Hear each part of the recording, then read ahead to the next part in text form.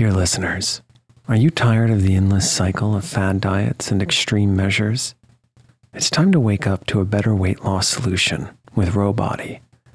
As someone who's been through the ups and downs of weight loss, I know firsthand the challenge of trying to find what will stick. That's why if I qualified for Rowbody today, I'd jump at the chance for a scientifically backed program that supports long-term success.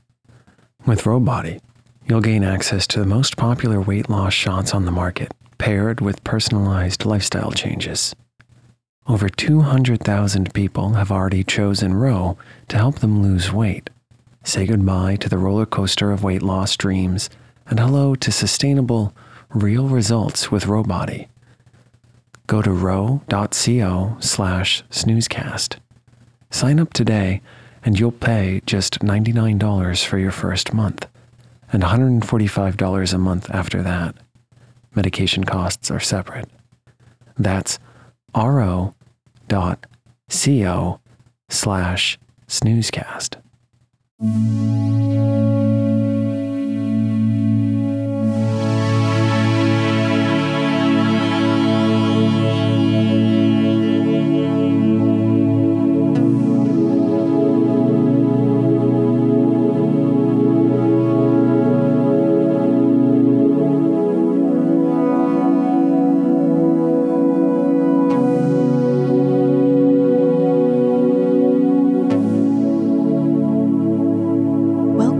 Snoozecast, the podcast designed to help you fall asleep. Find us on snoozecast.com and follow us on Instagram @snoozecast to find behind-the-scenes content. If you would like to get an email once a week with upcoming sleep stories and other news, subscribe to the Snoozeletter at snoozecast.com. This episode is brought to you by our Patreon supporters and by Quiet Lakes. Tonight, we'll read the next part to the classic children's story Heidi, published in 1881 by Swiss author Johannes Spyri. If you'd like to start from the beginning, go to snoozecast.com/series to listen to this continuing story in order. In the previous episode, the doctor visits Heidi on the mountain. He brings many gifts from home, but Heidi is at first saddened that he has not brought her friend Clara for this visit. Still, the doctor has his own recovering to do from his own personal grief. He finds solace and beauty on the alpine slopes with grandfather, Heidi, and their friends.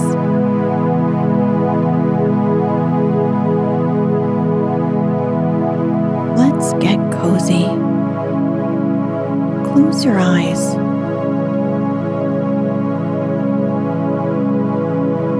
Relax your body into the softness of your bed.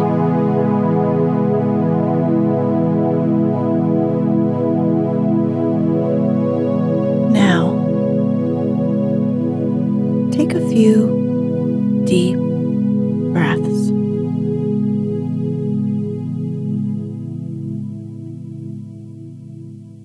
Most of the good doctor's days were spent with Heidi. The two would sit together on the child's favorite spot, and Peter, quite subdued, behind them. Heidi had to recite the verses, as she had done the first day, and entertain him with all the things she knew. At last, the beautiful month of September was over. One morning, the doctor came up with a sadder face than usual. The time had come for him to go back to Frankfurt, and great was the uncle's sadness at that news. Heidi herself could hardly realize that her loving friend, whom she had been seeing every day, was really leaving.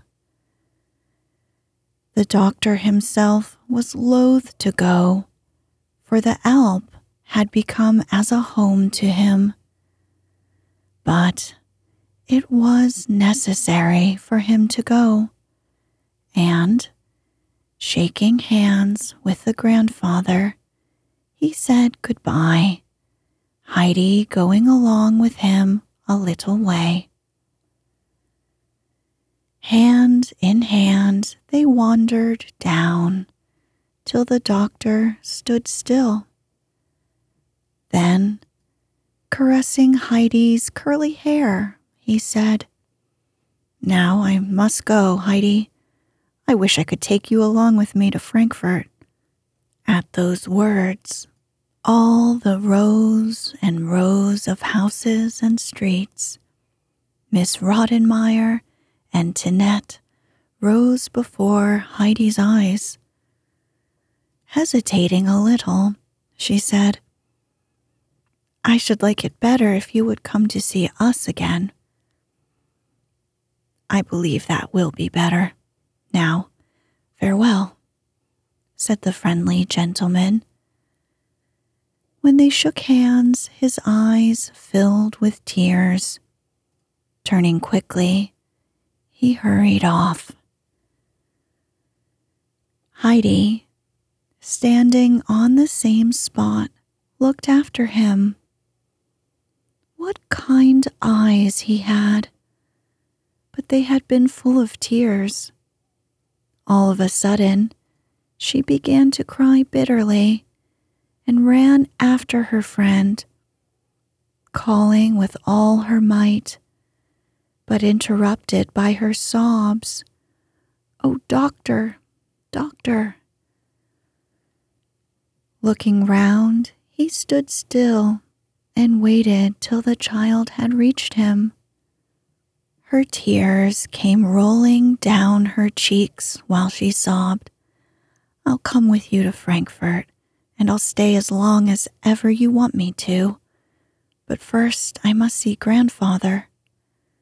"No, no, dear child," he said affectionately. "Not at once.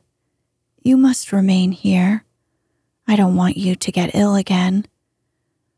But if I should get sick and lonely and ask you to come to me, would you come and stay with me?"